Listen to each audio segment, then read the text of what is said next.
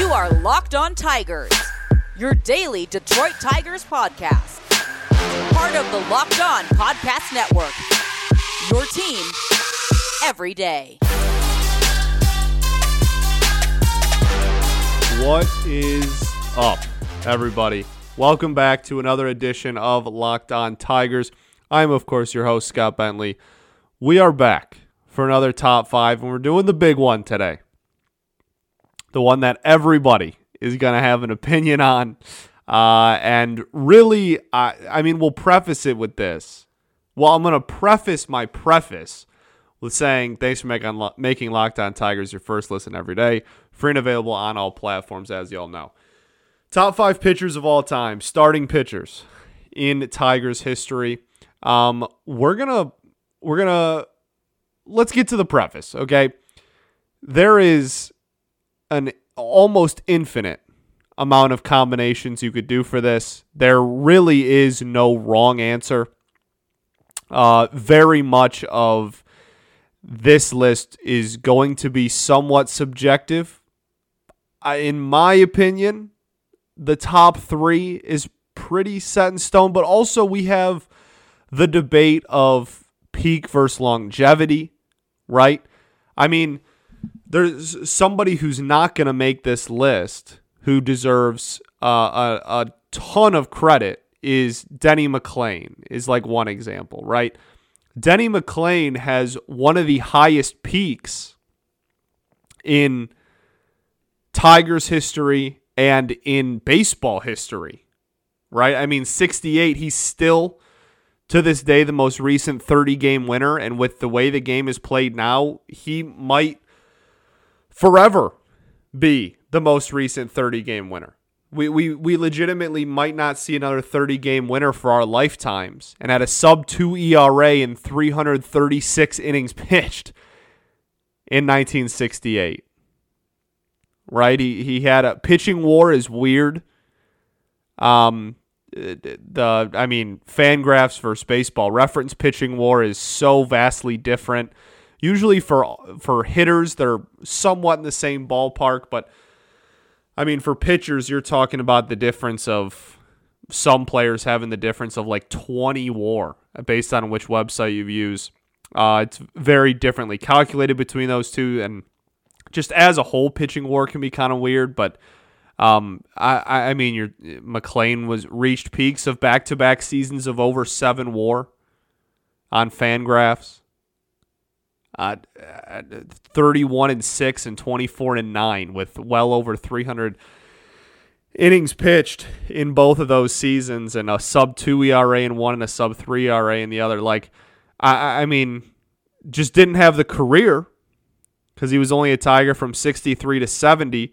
And honestly, outside of those 2 seasons, like his 65 was pretty good, but outside of those 2 seasons, didn't put up like asinine, like really, really incredible numbers. I mean, was kind of like a 1 WAR pitcher outside of those 3 seasons for most of his career. I mean, he accumulated 7.2, and 4 wins in 3 individual seasons. That's 18 WAR. That's a little over 18 WAR in 3 seasons, and his career WAR was 20. So you're talking about the argument of peak versus longevity, and like Max Scherzer won't make this list. But Max Scherzer had an incredibly high peak and is one of the best pitchers of all time and spent, 5-6 years here. And is going to go down as probably a top 10, maybe even top 5 pitcher to ever play this game. So you have the debate already of longevity versus peak and career versus just like pure talented pitcher to pitch in an Old English D. So we're going to preface this with saying this list is going to be top 5 greatest Tigers careers. And I think that I did a pretty decent job at putting together what I think is the top 5 Detroit Tigers careers in Tigers history for the starting pitcher position. And it's not even really just careers, right? Like I'm not I'm not just looking at accolades. Like top 5, I don't even know how to word what I'm thinking, which is a problem given my profession, I guess. But like the top 5 greatest pitchers in Tigers history. I don't know, man. Like it's tough. I'm hoping by the end, once we get through all 5, you can kind of look back and kind of understand what I'm going for. But it really is tough. And we have we've been blessed with so many fantastic starting pitchers to pitch in Bennett Park, Navin Field, Briggs Stadium, Tiger Stadium, Comerica Park. I mean, we really have been blessed with some fantastic starting pitching over the years. So let's get right into it. And if you think I did a terrible job, that's fine. But coming in at number 5 is going to be the Hall of Famer Jack Morris. Jack Morris, obviously still in and around the organization, does a lot of work in the broadcast booth when he is present in the broadcast booth. I mean, a Tiger through and through. I know that he had his moment in Minnesota, one of the most famous World Series performances by any starting pitcher ever, was still, I mean, fairly decent. His first year in Toronto was pretty horrible. His second year in Toronto, but was still pretty prominent. I mean, 21-6 with a 4 ERA. Had a nice season there in Toronto to get them their first World Series, or try and push them to their first World Series. And you know, he was a hardhead.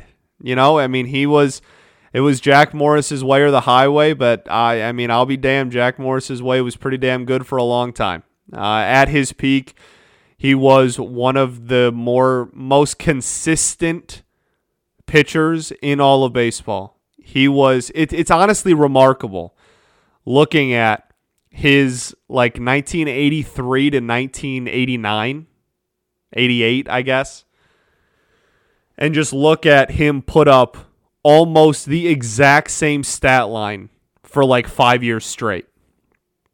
And it was a good, I mean, it's not, it wasn't going to win him a Cy Young or anything. It wasn't a greatest of all time stat line by any stretch, but it was pretty damn good.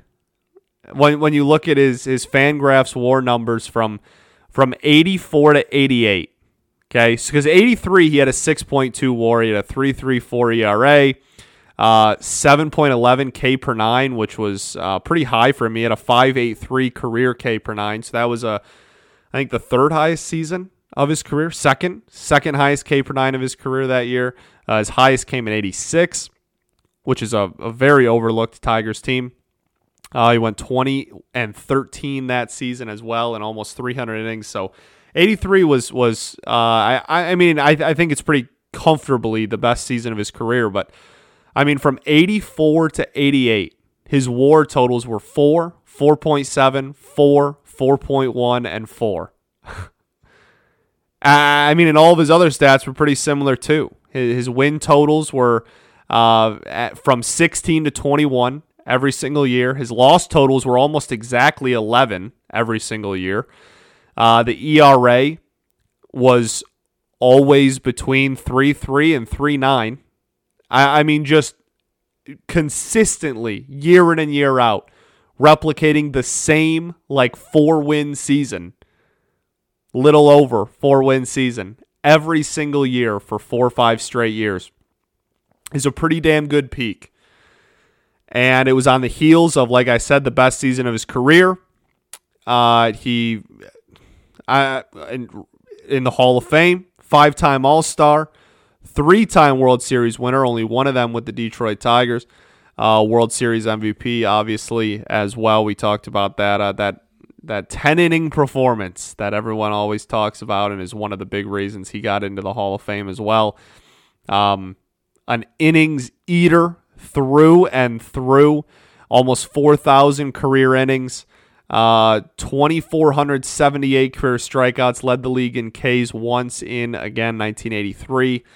I mean, never won a Cy Young, but was in the voting pretty frequently. Had a top 5 finish, a top 4 finish, top 10 finish, top 5, top 7, top 3, top 3.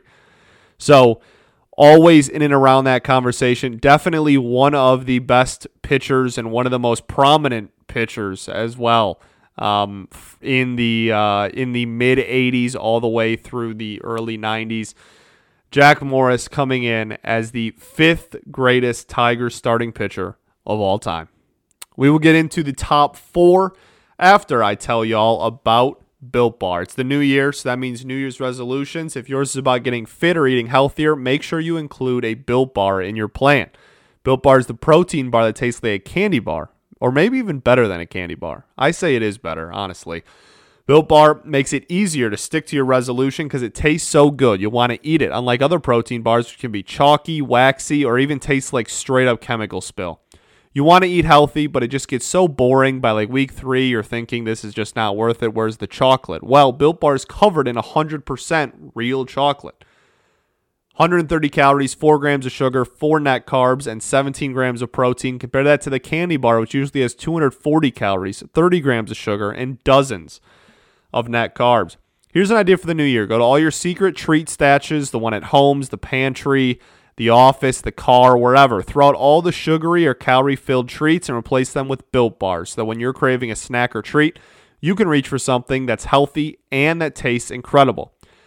Even if you're not a huge fan of working out, you can at least get something that tastes good and is good for you. That way, when you enjoy a delicious Built Bar, you can almost count it as a workout. There's so many flavors to choose from: coconut almond, mint brownie, peanut butter brownie, raspberry, cookies and cream, salted caramel, and so many more. In fact, Built is always coming out with new limited time flavors, so check out Built.com often to see what's new. Go to Built.com, use promo code LOCK15. You'll get 15% off of your order. That's promo code LOCK15 for 15% off at Built.com.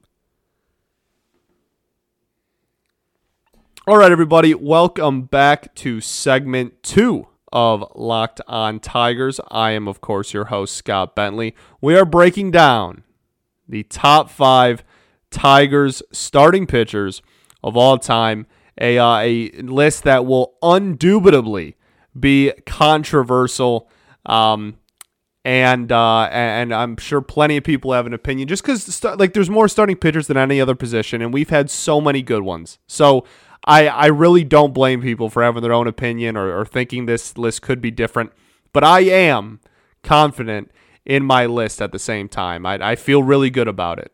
And with that, we will head into the next person on our list. Coming in at number 4 is going to be another Hall of Famer, Jim Bunning.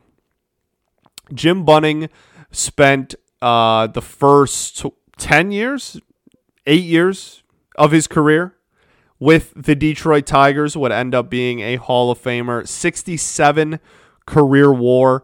A lot of his best years in Detroit, but also had 2 phenomenal seasons in Philly in his mid-30s as well. Was on the Tigers from 1955 to 1963. Would retire from baseball after 1971. Pitched in 3 different decades. Pretty damn impressive. One of the, he's a Hall of Famer, and he's one of the most well-known pitchers from this era. Reached some pretty high peaks in Philadelphia, as I said. Technically speaking, the highest F-WAR, and again, pitcher WAR is already weird, and the different websites and all that. But the highest F-WAR he accumulated in his career was in 1960 for the Detroit Tigers, and had a 6.3 WAR in 1961 as well. Had a 7 WAR in 1960.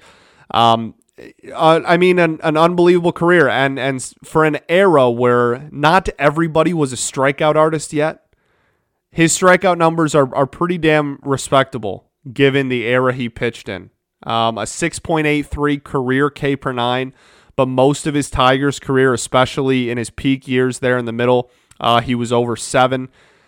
That was, while it wasn't some astronomical, unheard of achievement, it was still there was still a ton of pitch to contact pitchers at that time, and just like, innings eater, going to get weak ground balls kind of pitchers, and having a K per nine of even over 7 in that era was on the high end, and maintaining that through almost all of his career is a pretty impressive feat. Reached a peak of 8.3 K per nine in 1965 with the Phillies. This is one of those where I wonder if that mid and late 60s team would have accomplished even more than they already did if they held on to him, right? Because he accumulated in his Tigers career 31.3 FWAR, but would retire with an FWAR, as we said earlier, of 67. So, I mean, if you can imagine a guy pumping out again, in 1968, he did not have a very good season. That's honestly probably the worst season of his career. But only pitched 160 innings in it as well. But leading up to it in 66 and 67, those are 2 of the best years of his career. And even after, like in 69 and 70, he had 4-win seasons. Like, there's a legitimate case to be made that if the Tigers hold on to him, and they got rid of him in 63 when he was 31 years old, you're not usually thinking that someone's going to go on and pitch another almost 10 years of productive baseball after that. But in Philly, having a 7-3 win season and then 2 6-8 win seasons right after, that's a pretty incredible peak from 65 to 67. And if it just makes you wonder, right? It makes you wonder what a rotation of Lolich, McLean, and Bunning really would have peaked out at if they held on to him. So while we're talking a lot about his Philly career, and he accomplished quite a lot there, but still one of the most accomplished Tigers pitchers of all time. A 9-time All-Star, would achieve 5 of those with the Detroit Tigers, led the league in wins in 1957, as well as innings pitched, led the league in strikeouts with the Tigers twice, with 2 200K seasons, and at a 194 right after that in 1961. Career ERA of 3.27, a fantastic career, a Hall of Fame career. And while he did not spend all of his Hall of Fame career with the Detroit Tigers, spent 118 wins with the Tigers, and is definitely one of the most prominent and greatest Tigers pitchers of all time. 9 years of his 17-year career, more than any other team. Jim Bunning coming in as the 4th greatest Tigers pitcher of all time. Now let's get into the top 3. This is where it gets interesting. Coming in at number 3, we're going to have Mickey Lolich. Mickey Lolich is this is truly where it gets all of it's interesting. That's kind of a lie, but Mickey Lolich has, according to Fangraphs, the most WAR ever accumulated by a starting pitcher in Tigers history at 61.4. The number 1, 207 career wins with the Detroit Tigers. That ranks him 2nd all-time in Tigers history, only behind Hooks Doss, dead ball legend. So he has the accolades for a great Tigers career. And he also has the debate I said earlier between longevity and peak. Mickey Lolich comfortably had both. 65 career WAR. He played for the Mets and the Padres for a few years at the end, but was a Tiger from 63 to 74, and almost all of his career was with the Detroit Tigers. Would only get 10 wins in his career that weren't in a Tigers uniform.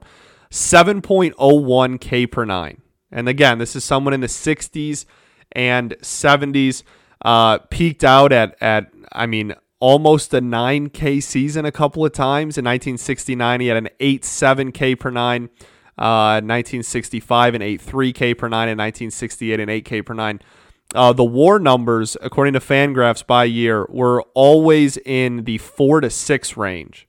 4.4, 5.1, 66. He had a little bit of a down year at 2.2, then back up to 4.6, 6, 5.1. And then again, like you look at peak. He had an 8-3 win season in 1971. Phenomenal year. Got him runner-up for Cy Young and 5th in MVP voting. Almost took home the Cy Young. Vida Blue had an unbelievable season in 1971 and was barely able to edge him out. But Mickey Lolich had 308 strikeouts in 1971. I mean, through and through. Had the peak, had the longevity, had the sustained success, has all the accolades.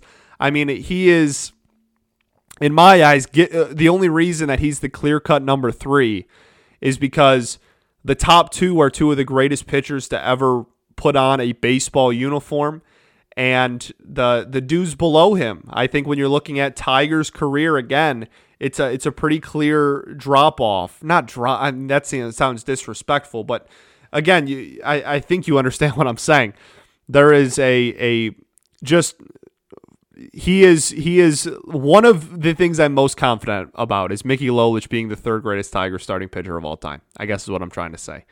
1.27 career whip, 3.2 career FIP on a 3.44 ERA. Maybe you've even gotten a little unlucky there for the 16-year career. I mean, just absolute workhorse. 376 innings in 1971. I mean, my goodness. Games won again, like 25 win season in 1971. 17-9 in 1968. And here's the thing I always bring up about Mickey Lolich. This is my favorite point to drive home. If you could see me, you could see my arms flailing. I'm so passionate about this. Bob Gibson, rightfully, very much rightfully, this is far from Bob Gibson slander, but Bob Gibson gets a ton of credit for his performance in the 1968 World Series. 3 starts, all phenomenal. Shutout in Game 1. Tigers only scored 1 run in Game 4. And then he pitched in Game 7, where the Tigers would score 4 runs and win the World Series in Game 7. Mickey Lolich. So Bob Gibson went 2-1 in the 1968 World Series. And everybody was phenomenal. Pitched 3 games in 1 World Series. Put the team on his back, whatever. Mickey Lolich went 3-0 in the 1968 World Series and pitched Game 7 against Bob Gibson. No one talks about it. Not in the city, not in the state, not on the national scale. Bob Gibson gets a ton of credit. And again, rightfully so. Bob Gibson is one of the greatest pitchers to ever put on a uniform and one of the most influential players in the history of sports. But Mickey Lolich also started 3 games, and he won all 3, and the 3rd one was in Game 7 against Bob Gibson, and no one talks about it. Mickey Lolich, your 3rd greatest starting pitcher in Detroit Tigers history. We'll get to the top 2. Everybody knows who they are. What order will they come in, though? Find out after this. All right, everybody, welcome back to our 3rd and final segment of Locked On Tigers. I'm your host, Scott Bentley. Thanks for making Locked On Tigers your first listen every day. Free and available on all platforms. Top 2. It's time. Let's get into the 2 greatest Tigers pitchers of all time. Coming in at number 2, we have the Hall of Famer, 2-time MVP, 7-time All-Star, 1-time pitching Triple Crown winner, 1-time World Series winner, 2-time ERA title holder, and 1-time TSN Major League Player of the Year, because why not? The great Hal Newhouser, coming in as the 2nd greatest Tigers starting pitcher of all time. Also, oddly enough, has 207 career wins. Now, 7 of those would come with the Cleveland baseball team. So he had exactly 200 with the Detroit Tigers, but just kind of funny how Mickey Lolich, 207 Tigers wins, Hal Newhouser, 207 career wins. So Hal Newhouser, right? He has the second most WAR accumulated, according to Fangraphs, in Tigers pitching history, only behind, as we talked about earlier, Mickey Lolich, who beats him out by 1 win. 200 career wins, as we talked about. 5.1 career K per 9. Slightly different era, but still not bad for his era. A 3.07 career ERA. Hal Newhouser would pitch from the Tigers from 1939 to 1953. Had the longevity, had an unreal peak. Has everything you could want. Has all the accolades. Led the league in ERA back-to-back seasons in 45 and 46, where he had a 1.81 ERA and a 1.94 ERA in those 2 seasons, a 25-win season, a 26-win season. Led the league in strikeouts in 1945 with 212, and then backed that up in 1946 by striking out 275.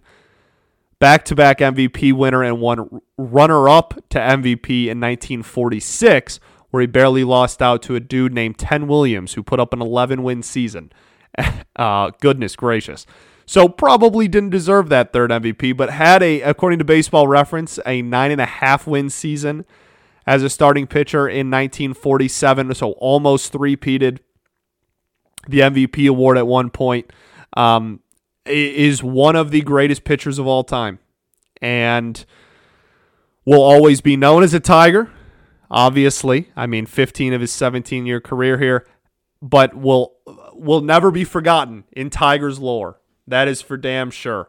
Has not only his number retired, number 16, forever retired in Tigers history, but has a statue with the high leg kick out there in left field as well. One of the few players who is able to say that they have a statue at Comerica Park. There are very few who have ever been better than Hal.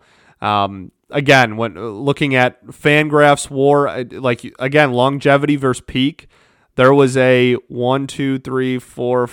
6-year stretch where his lowest WAR was 6, according to Fangraphs. And then his peak, I guess, within that peak was 45 and 46, where he had an 8.2 win season in 45 and a 9.5 win season, as we talked about earlier, in 46, but surrounded that with a 7.3 win season, a 7 win season, a 6.5 win season, and a 6 win season. 60, just a hair under 61 career WAR, according to Fangraphs. There are a few better who have ever. There are a few better. Yeah, there are a few better who have ever pitched. In 1946, he had a sub-2 FIP. That's just ignorant. That's remarkable. 8.46 K per 9 in 1946. In the 40s, having an 8.46 K per 9. I could go on and on. He's one of the greatest pitchers of all time, and coming in as the second greatest Tigers pitcher of all time, coming in at number 1, Justin Verlander, the greatest Tigers starter of all time. MVP, 2-time Cy Young, Rookie of the Year, Triple Crown winner, 8-time All-Star, World Series winner, not with the Tigers, ERA title holder, ALCS MVP, and also a TSN Major League Baseball Player of the Year. Someone who is guaranteed to have number 35 retired once he is retired from baseball, but he is not done yet. This is one of the most impressive careers by a pitcher ever. In Fangraphs, he has a career 72 WAR already and is still going. In Baseball Reference, he has a 71.8. So in that one, they're pretty agreed upon. In Tigers history, he ranks with the third most WAR ever accumulated by a Tigers starter And the remarkable thing about that is he has 400 less innings pitched than Hal at 2 and 800 less innings pitched than Mickey Lolich at 1, and he is only like 3 or 4 wins behind those two guys.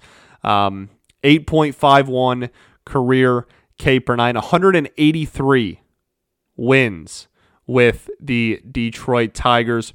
Talking about where that ranks amongst Tigers history, that puts him at 7. And again, I mean, the golden boy, right? The dude that we drafted after the 119-loss season. The one that was supposed to take us out of the dark times and bring us into contention, and he sure as hell did. One of the greatest pitchers of all time.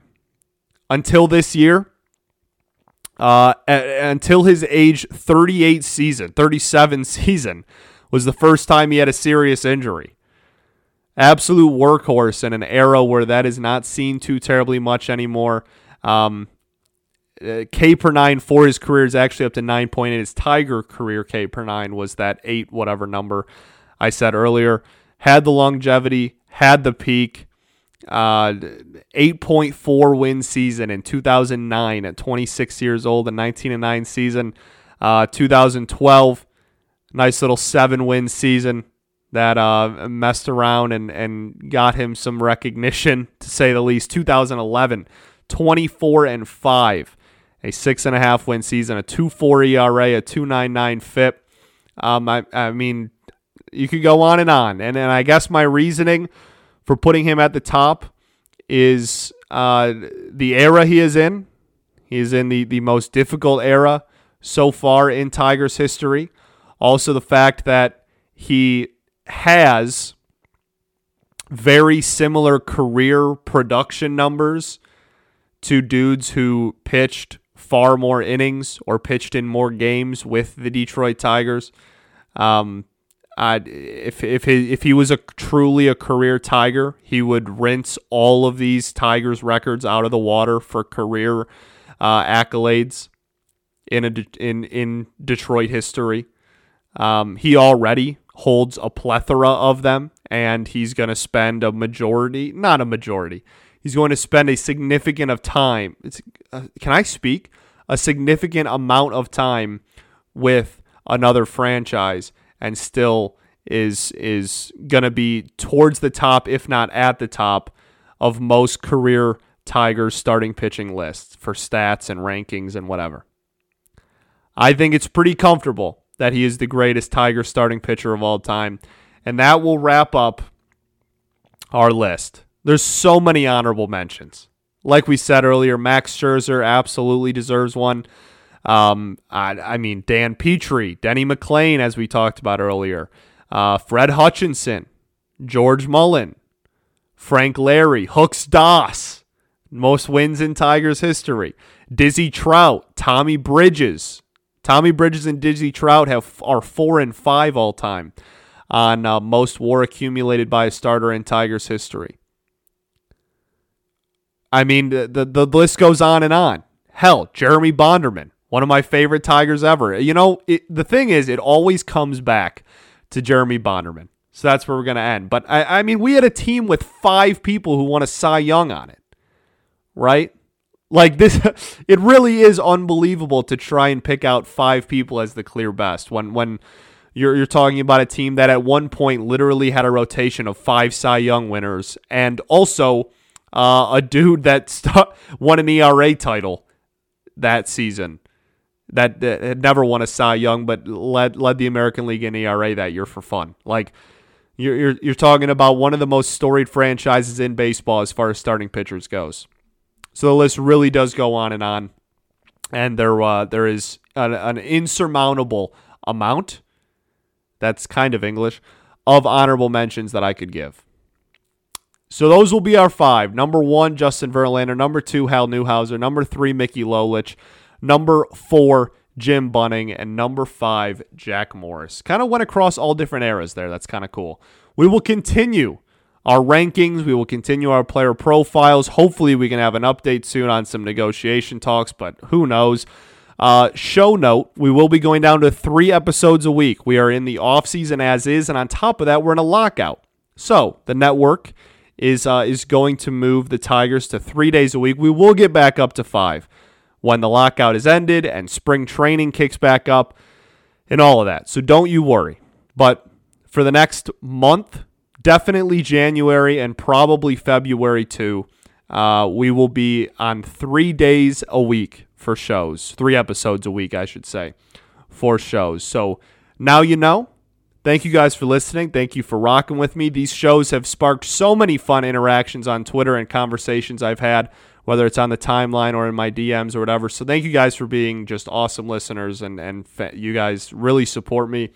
And you'll never know how much I appreciate it. I'm forever grateful and indebted. So thank you guys for rocking with me. Thank you for listening. We might mess around and do some managers, maybe top 5 teams, maybe we got to do top 5 utility men because I've been getting so many, like more than anything else that's been requested, which is hilarious because people just love Don Kelly. So many. We're going to have fun. The lockout's in full effect and no baseball is being done in real life, but we're going to still have our fun here. You best believe that. Peace and love. Going to therapy's dope. I'll catch y'all tomorrow, baby. Well, maybe tomorrow. You'll catch me at some point again this week. Go Tigers, baby.